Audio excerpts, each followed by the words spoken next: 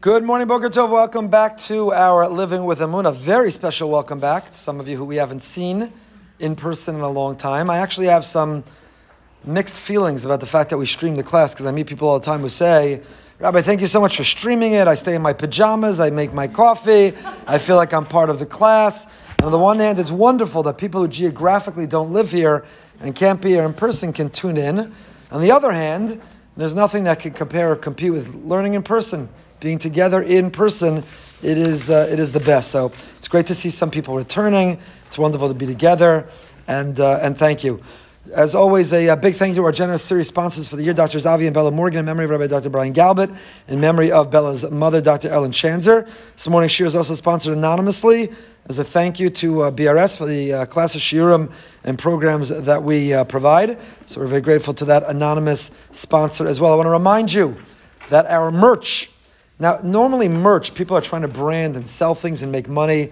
We don't make any money off of it, and we're not trying to promote any brand, but we're trying to promote mindfulness and emunah. That's the reason we have it. So right after the shiur, if you've not yet purchased your copy of our new notebook, Moda'ani, thank you Hashem for a new day, turn the page. Every page says turn the page. Every morning you can wake up, turn the page, you have a new opportunity. You can buy a copy. Someone just bought 17 of them. So if you want to buy in bulk, we can make you a special price, which is a really wonderful thing. We also have our Caffeinate with Kavana. Every morning you wake up, you have your cup of coffee. Don't just caffeinate, but caffeinate with Kavana. And the other things, you can purchase them afterwards, and soon you'll be able to purchase them online as well. Oh, this morning? Oh, I don't know why I don't have that. Thank you. Barbara Lewis is a sponsor in memory of Sam Leibowitz, very special member, pillar of our community. Somebody was here every night learning the Daf Yomi, who really inspiring. His neshama should have an aliyah. Thank you so much for that generosity, that sponsorship as well. I'm so sorry I missed that. I'm not sure why. Okay, before we dive back into the text and pick up where we last left off, I want to, and some mazel tovs, by the way. Mazel tov to the Lukes, mazel tov. Some mazel tovs. We should have only simchas in Mirza Hashem. So I want to share with you two emails. I'd love to share with you the Emunah stories. One is authored by our sponsor, by our series sponsor, the Morgans. Jeff Morgan sent this in. It was before Tisha B'Av was Brian Galbert's third yahrzeit. So he said, please feel free to share this during the Emunah shiur. And this is what he writes. I can't believe it's been 3 years since Brian passed away. I think about Brian frequently, and in particular when I have a decision to make, I ask myself, what would Brian do? Brian meant so much to so many people, his family, friends, and patients, Boca community, the global Jewish community. As you know, Brian went to Yale Medical School. This was in part due to his brilliant MCAT score, much higher than mine. I remember Brian comforting me when I didn't get into my top choice for medical school and assured me that Einstein was the right place for me. Brian was later instrumental in my decision to become a cardiac surgeon by connecting me to his uncle David. I remember once visiting Boca, and within minutes of catching up with Brian, he started recruiting me to move to Boca, telling me about all the wonderful things, offering to connect me to cardiologists, hospitals. He loves his Boca community so much. Brian, you're missed on a daily basis by so many people. You were a person who emanated emunah and avas chinam, who gave chizuk to so many people, and who fortunate enough to interact with you. May your incredible, absolute, unique neshama have an aliyah. So big thank you to Jeff Morgan for sharing that, for his sponsorship, and certainly we continue to draw from Brian's emunah daily. I also want to share an email I mentioned yesterday. Yesterday was the Parsha class? Yesterday in the Parsha shiur, I mentioned an incident that happened last week in our community. A young boy on his bicycle was riding to school as he does every day, crossing Palmetto Park Road, and a deranged person, an unhealthy person who was recently released from prison, attacked him, pulled him off his bicycle and started to punch him.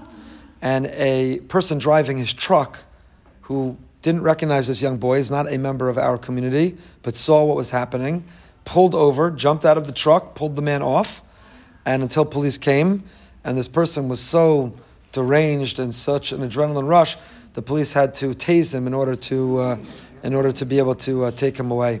So I mentioned that in the Parsha class yesterday because I talked about what a hero this man was, anonymous man. And would we stop our car? Would you stop your car? Would you jump out and get in harm's way to help another person? Hakem takim imo. In the context of the Parsha, we were talking about, would you pull over if someone had a flat tire, let alone if someone was beating the other person? Anyway, by the way, fast forward to this morning, somebody who were at the Parsha shiur called the sheriff's office to get the name of the man and contact info so that we could thank him as a community, and I'm going to get in touch with the man.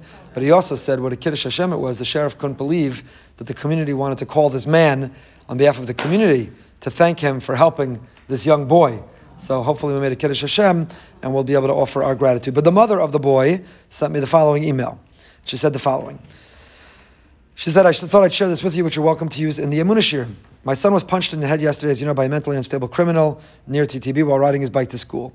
Guy got out of jail 2 weeks ago for theft and robbery. First thing I thought was use my Emunah bank account that you taught us in the Emunah class. Hashem has a plan, and we need to have faith in him. When I heard how a bystander pulled his truck up between the crazy guy chasing my son to stop him and told me he saw the entire thing and felt it was his duty to help, I thought Hashem planted this man to assist my son, or my son could have been so hurt. In other words, her take on it is not, God, how could you, where were you, why, which I'm sure are legitimate, reasonable feelings too, but Hashem, wow. If that man driving on that road, one different red light or green light, one moment later he left the house, and he weren't there exactly at that moment to jump out and help, who knows what could have happened? Who knows?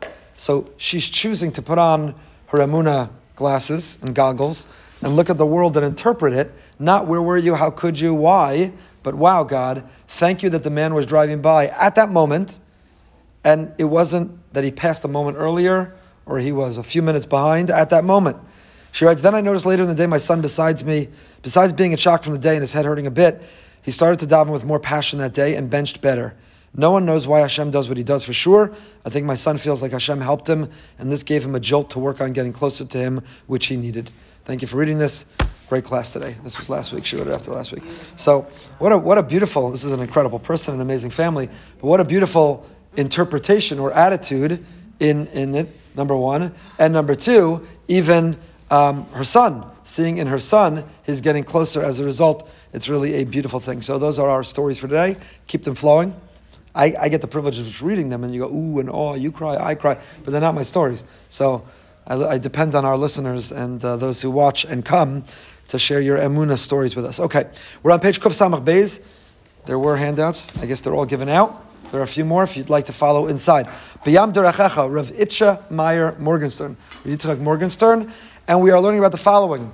The notion of the cycle of life, Ratzav V'Shov, that we have times that we feel closer and more distant. Highs and lows in Avodas Hashem. There are times that we are on fire, that we are well connected, that everything makes sense, that everything feels right. And there are times that we feel far away, and where is he and why? And this isn't flowing, and this isn't going well. And we have all kinds of names for it. We've seen Ratzav V'Shov, Kedem V'Achor, Mochen de Gadlus, Mochen de Katnus. We have all kinds of names for it. And then, so the first thing we did was validate the phenomenon. The reality and the bottom line is that we live with this phenomenon. You're not the only one. We all have it. Highs and lows in Avodas Hashem. Highs and lows in marriage and parenting and career and life. Highs and lows in diet and exercise. Highs and lows in learning and davening. We have highs and lows in everything. Life is not linear. We shared Rav Mashor, right? The evidence of the EKG, if it flatlines, you're dead. If it's going up and down, there's highs and lows, that's a sign you're alive. So if it flatlined, if our spiritual EKG shows we're even Steven, we're even keeled, then it means that you're spiritually dead. If it goes up and down, it means that we are alive. We should be grateful to be alive. Why did Hashem create the world that way we saw? Because we are a nivra, we are the created. And that creates this duality, this tension. On the one hand, we feel we're independent, we're created, we exist, we're someone, we're something. Thanks God, I'm here now, I'm good to go. Move on to the next one, I got this. And that makes us feel far from Him, and distant, and empty, and a void. On the other hand, we realize I'm a creation. I'm only here because He wills it and He wants it. I'm only here because He supports it and enables it. And why? That makes me feel close to Him, makes me feel His presence, makes me feel in conversation with Him. So the high and low is not accidental, and the high and low is not something we only suffer from. The highs and lows in Avodas Hashem is by design. It's the way He created the world. It is a natural result of this reality that we are a nivra, that we are among those who are created. So we're up to Hanakuda Ha'ikaris. Kuf Samach Beis, page 162, the right-hand column. Hanakuda Ha'ikaris. Now, this is the big question. How do you break out? So when you're on fire and it's all flowing and it's all good and well, when you're feeling it, when it can't get any better, when you're singing and you're dancing and you're davening, it's easy. When it's Be'ezras Hashem, Baruch Hashem, when it's all flowing and you see his hand everywhere and everything makes sense and you're so grateful, it's great, life's great. But what happens when it's the opposite? What happens when you're in its kufa, when you're in a period of your life where you say, it's darkness, where are you? Where are you? I'm talking to you, it doesn't feel like you're listening. It seems like you never answer what I want. I'm going through motions, but they feel empty and void of meaning. Where are you and how do I connect? That's the question. That's the question. Vanakuda ikari is the key, the ikar, the central point. Ba'avoda shel matzav hakatnus. How do you get out of it when we're in a small place? Ladasha achshav Hashem yisbarach mani gosi b'derech shel katnus. First of all, realize Hashem is now interacting with me and placing me and positioning me in a place of katnus. That's okay. It's okay. I don't measure myself. Not only should I not measure myself against others, but I shouldn't measure myself against the best of myself in another time. Maybe last week or last month or last year, maybe last decade, maybe last lifetime. In my year in Israel, I was once on fire and my whole life is trying to get back to that place. So what are we going to do? Knock ourselves down? Despair? Despondency? Give up? Beat ourselves up? Feel it'll never happen? The first thing is to realize that if this is where I am and this is how I'm feeling, this is where Hashem wants me to be. This is where I'm meant to be. I'm now coming at Him from a place of katnus. I'm coming at Him from this narrow, smaller place and smaller mindset.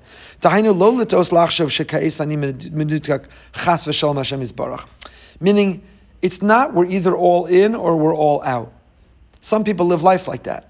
Extremes. Either all in or all out. Either on fire and telling everyone and isn't it amazing, or I'm all out. We know people like that. I can think of someone specific like that. They were all in. They talked all about. They had no tolerance for somebody who wasn't into davening and learning and emunah and see Hashem everywhere. And they talked about it and they demanded that and they demanded it of their children and they were on fire. And then they didn't feel it, and now they're totally disconnected, barely holding on to a life of observance, not engaged in a life of meaning or purpose or pursuit of connecting with Hashem. So life is not all or nothing, not either all in or all out. Even in the moment where we're feeling distant, realize it's not over. I'm not out. This is where I'm meant to be. I'm meant to be in a place of struggle. I'm meant to be low, but I'm going to climb up and out. I'm in a place that there's going to be revelation. I'm in a place where there's a certain yurida l'shem aliyah. Sometimes we descend in order to be able to go up. You go down in order to be able to go up. I saw a beautiful mashal in another sefer just this morning about this. When you build a tall building, what's the very first thing that you have to do? If you want the building to be sturdy and last and stand, what's the first thing? Where do you build the foundation? The very first thing you have to do is dig down. And you go down in order to be able to go up. If you want to build a tall building that's going to withstand wind, you want a tall, sturdy building that's going to last, the first thing you do is dig a hole. You go down in that hole and you build a foundation. And now when you're down in that dark, damp hole, when there's no light and you don't see Him and you feel big, tall building, I'm underground. I'm in the negative. I'm in the red. What do you mean big, tall building? But when you're down there, you realize and you say to yourself, I meant to be down here. Because it's only down here that I could build the foundation that I could then climb up and out. Only down here in this dark, damp, only down here in this hole can I build a foundation that I could build on it to go up. So sometimes when we feel out of it and we feel distance, sometimes we spoke last week, Elul, Aron, Luchos, Vishivre Luchos. Life is not just about the whole tablets, it's about the broken pieces. It's about the brokenness.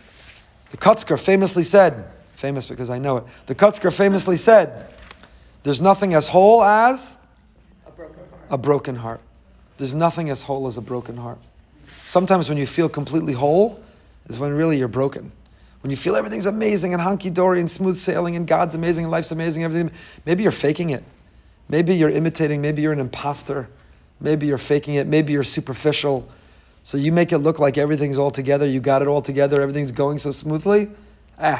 You're completely broken inside. And it's the person who leans into their brokenness who's really whole. Person who's going through a tough time. Person who's wondering how they're going to fight through it or break out of it. How they're going to endure it or persevere through it. It's only when you lean into the brokenness sometimes that you realize, now I'm whole. Because I'm comfortable being broken, because I found Him even in the brokenness, because I'm building a foundation while being underground, in that brokenness, in the Shivrei Luchos, that makes me whole. Leaning into the brokenness is what makes me whole, is what makes me whole. So don't deny it. Don't be in denial of it. Lean into it and realize this is where I'm meant to be in this moment. This is how I'm connecting to Hashem at this time. This is my struggle. It's not over. I'm not disconnected.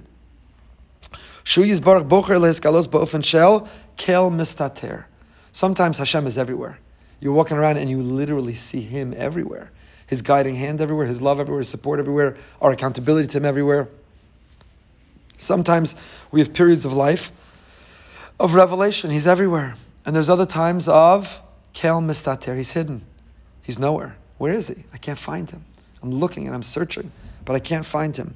But even in those moments of katness, of smallness, of brokenness, of hiddenness, He's there.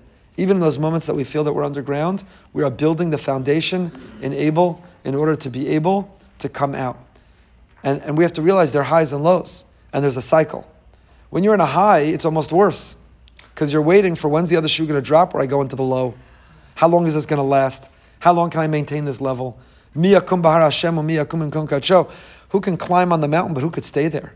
So when you're in that high, in that great place, you say to yourself, how long is this going to last? How long is my davening going to be this great davening? How long am I going to have this emunah and feel in this place with Him? When you're in a low, in a kind of paradoxical way, it can be almost better because you say, I'm in a low, but you know what? Because life is cycles, I know I'm going to experience a high. I'm about to break out. I'm about to break out with some revelation. I'm about to use this as my springboard to find Him. I'm down underground, but I'm building the foundation. I'm about to build a skyscraper of emunah. I'm about to build a tall, sturdy skyscraper of emunah that will come out from the ground, sprout and blossom out from this foundation I'm building while I feel I'm in this dark and damp underground hole. I'm in this place. So sometimes it's even better because I know that there's a cycle and I have confidence and I've experienced that cycle in life. I know I'm going to break out. And what about you'll say, but I'm dark and it's damp and it's underground and I don't experience and I don't feel anything. I'm going through motions. I'm just going through motions. I just had this conversation with someone recently who said, Rabbi, I come to shul, I open the siddur, I'm doing the davening. I haven't given up on it, but I'm not getting anything out of it. There's nothing there. I'm just turning pages. I'm just saying words. I'm in a place of katnus. We've had periods of davening where we're surrendering and submitting and we're losing ourselves in Him. We're focused on every word. There's meditation, there's breathing, there's connection to our source. It's recharging our battery. And then you have, I'm turning pages, I'm saying words, I'm putting a check on the checklist. We have to remember and understand Hashem is always with us. He's always right there. And in the moment you don't feel Him, this is part of the way He conducts Himself, and it's part of His revealing Himself. He's revealing Himself in hiddenness. You're playing hide and seek. Know that you're in the middle of a game, and you've got to go tag, you're it, go find Him. It's a hide and seek. There's a revelation within the hiddenness. Now go find Him. Now go find Him. Then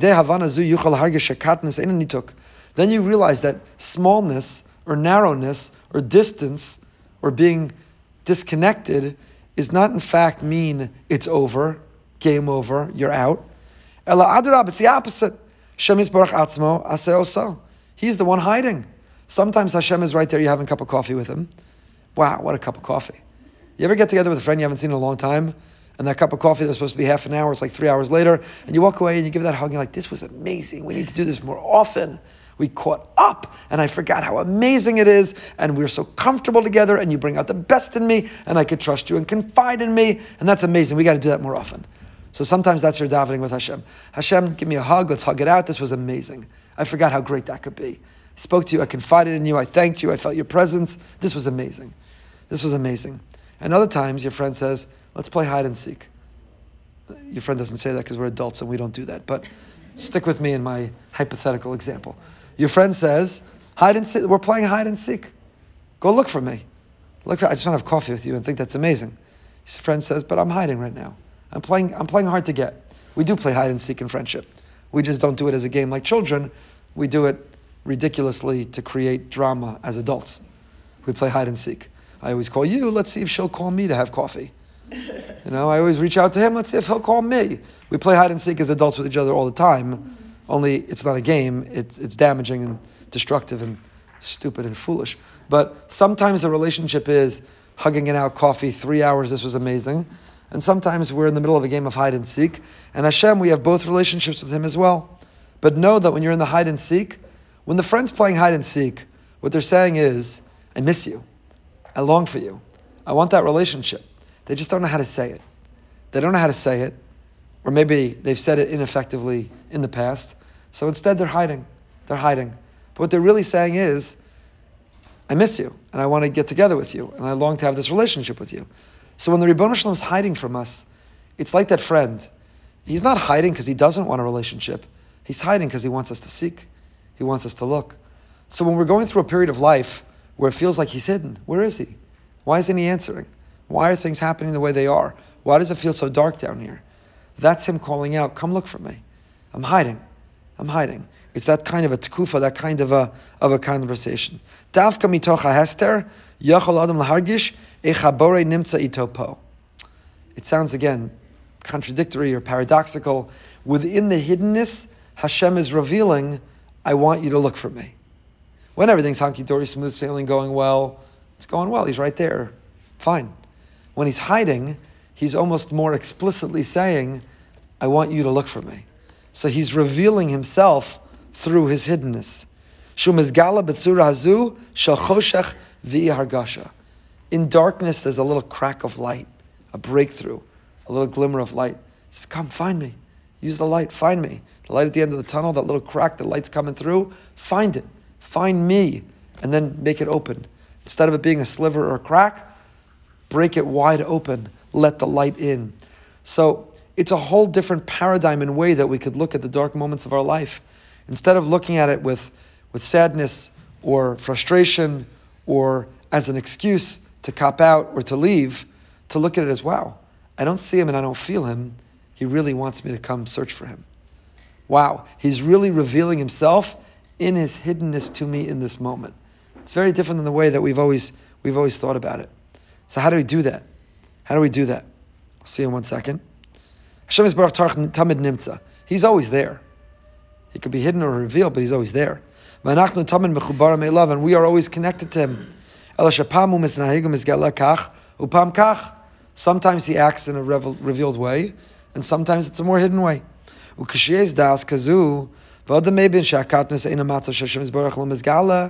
And in such a matzav, in such a place in our lives, when Hashem is not revealing, sug she'oz galas l'kiz yesh l'Hashem yisbarach cheshbon v'tachlis b'zeh. Shekachu mizgala ilai ka'es, memela adam even, shani imo, af shani lo margish klum. I'm with Him even when I don't feel it. Zetikun hakatnos. So the way out is to lean in. The way out is to lean in. The way out is to realize that He's revealing Himself in His hiddenness. So don't stay in the hiddenness. Don't stay with where is He, why is He, why don't I feel anything, why am I going through motions, why is there nothing here? Realize if I feel nothing and there's nothing here and He feels hidden from me right now, that's His invitation and my opportunity to go look for Him. This is my invitation and opportunity to go look for Him. So what's the way I have? Avoda b'katnasi, tefillah. The answer is talk to Him. Talk to Him. The answer is talk to Him. You can find Him if you talk to Him. I don't know if it was John Gottman or where I read this, a marriage therapist who made the following suggestion.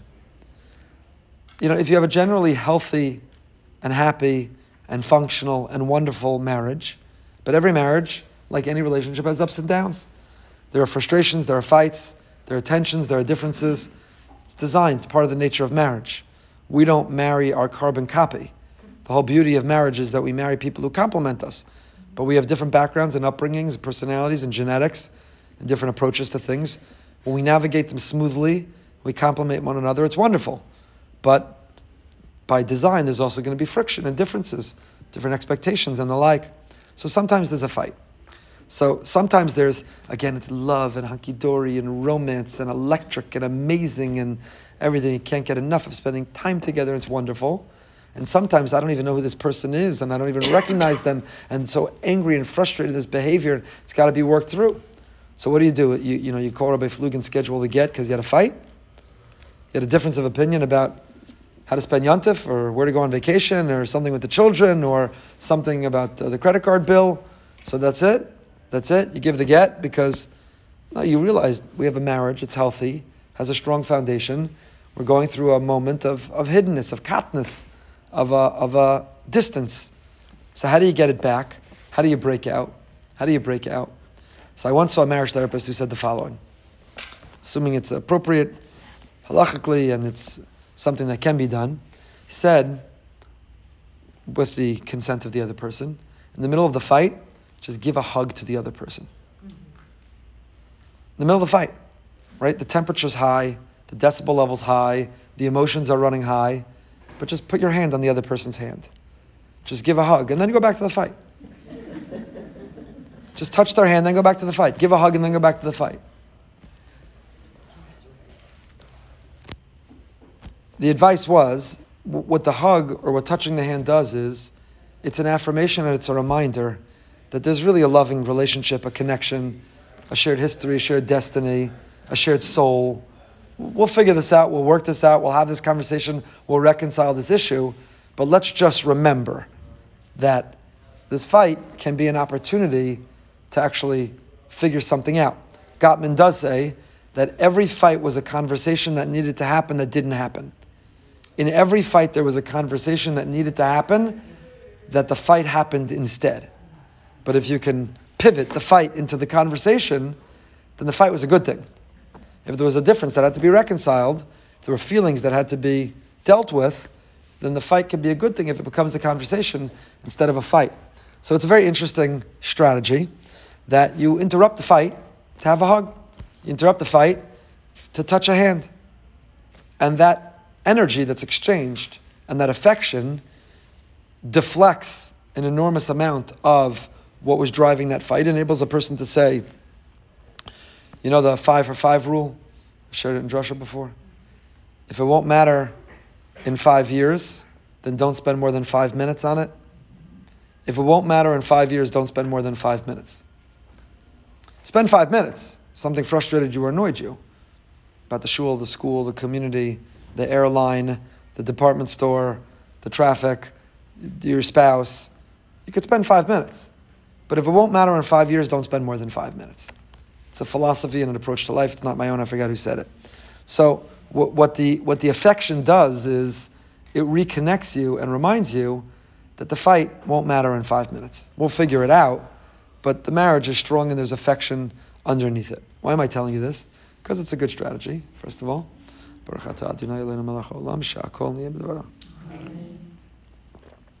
also, because I think we could do the same thing kiviyachol with Hashem. We could do the same thing with Hashem. We have a relationship with Hashem. We know He's a creator. We know He's our source. We know He's in charge of everything. We know He created the world. We know we're accountable to Him. We know He loves us. We love Him. We know all of that. Sometimes there's some tension. Sometimes we don't feel it. Sometimes we don't feel Him. Sometimes we feel He's hiding. Sometimes there's no affection. Sometimes we're in a period of katness, of smallness. Sometimes we're feeling brokenness. So you got to reach out and give Him a hug. Reach out and touch His hand. Interrupt that tension or that distance. Interrupt that brokenness with, oh yeah, you love me and I love you, and we're connected, and you are the source of everything in my life, and I'm going to come out of this. Life is a cycle. There's highs and lows, there's ups and downs, and I'm going to come out of this. So how do you reach out and touch Hashem? How do you give Him that hug? How do you hold that hand?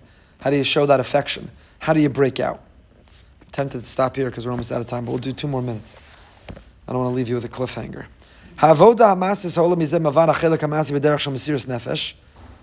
You have to be willing to be moser nefesh. Relationship takes effort, sacrifice, compromise, courage. You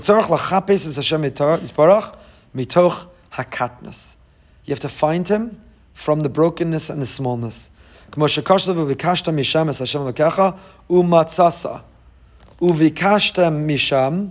You will search, you'll be a mavakish, a searcher and a seeker, and you'll look for Him from that place. Uvikashtem from where? Misham. What's Sham? What's Sham? Uvikashtem Misham. Misham mimakam hayirida. Misham.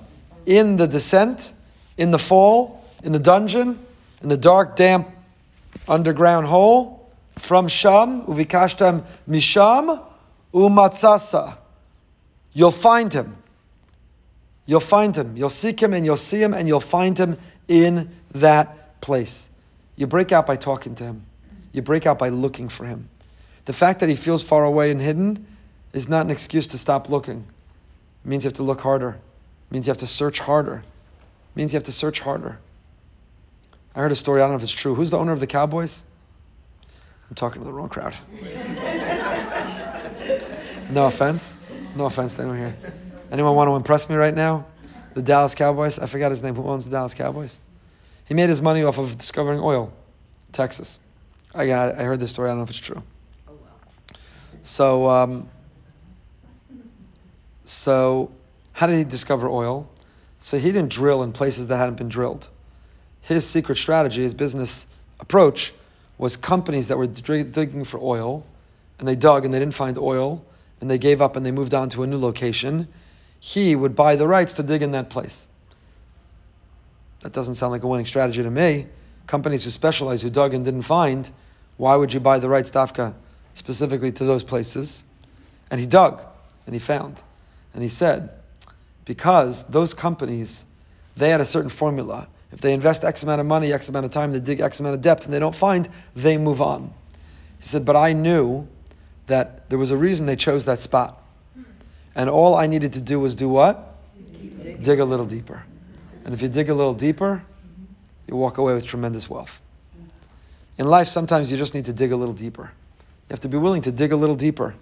So are we willing to dig a little deeper? If we want religion and spirituality to come to us, it's going to be hard. It's going to be hard. I was interviewed for the Headlines podcast this week about tefillah, and I think the first question that was asked, what could we be doing differently or better to get more connected to davening? And the first thing I said was taking achrayus, taking responsibility. We come as spectators, as religious spectators to religion. I'm here in shul, wow me, turn me on, excite me, elevate me, inspire me, rabbi, chazan, choir, people sitting near me. Come on. And then we leave and we say, I wasn't inspired. Shul doesn't do it, this minyan doesn't do it, this rabbi doesn't do it. Nothing does it. But what achrayus do we take?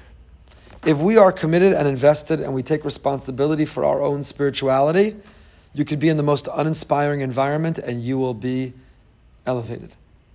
And if you are turned off and disconnected, you could be in the most inspiring environment and you'll feel nothing. So of course it all contributes. And we spend all of our life trying to make it an inspiring environment. But it begins with taking achrayus. You could hire the nutritionist and the exercise coach and the trainer but if you don't take achrayus, it's not going to help. Taking responsibility. We have to be willing to dig deeper.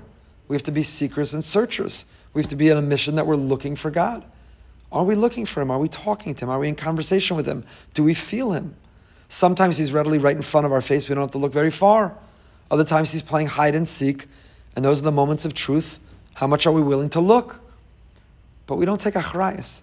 This is a general problem and phenomena in the 21st century, that everything comes to us so conveniently, comfortably, and smoothly and easily. It's both disposable. I don't like my car, I get a new one. I upgrade my phone, I upgrade my technology. I Google and I get my answers. I don't like something, I turn it in, or I go to somewhere else or something else. People can change anything they want today. Even the world is telling them they can change their core identity in certain ways. Everyone just wants to be able to transfer and transform and change and get whatever they want easily. But you can't pay for spiritual surgery. Spiritually, it doesn't work that way. Spiritually, you can't pay to get, whatever surgery to change your spiritual identity. I want to be an inspired person. Where can I pay someone?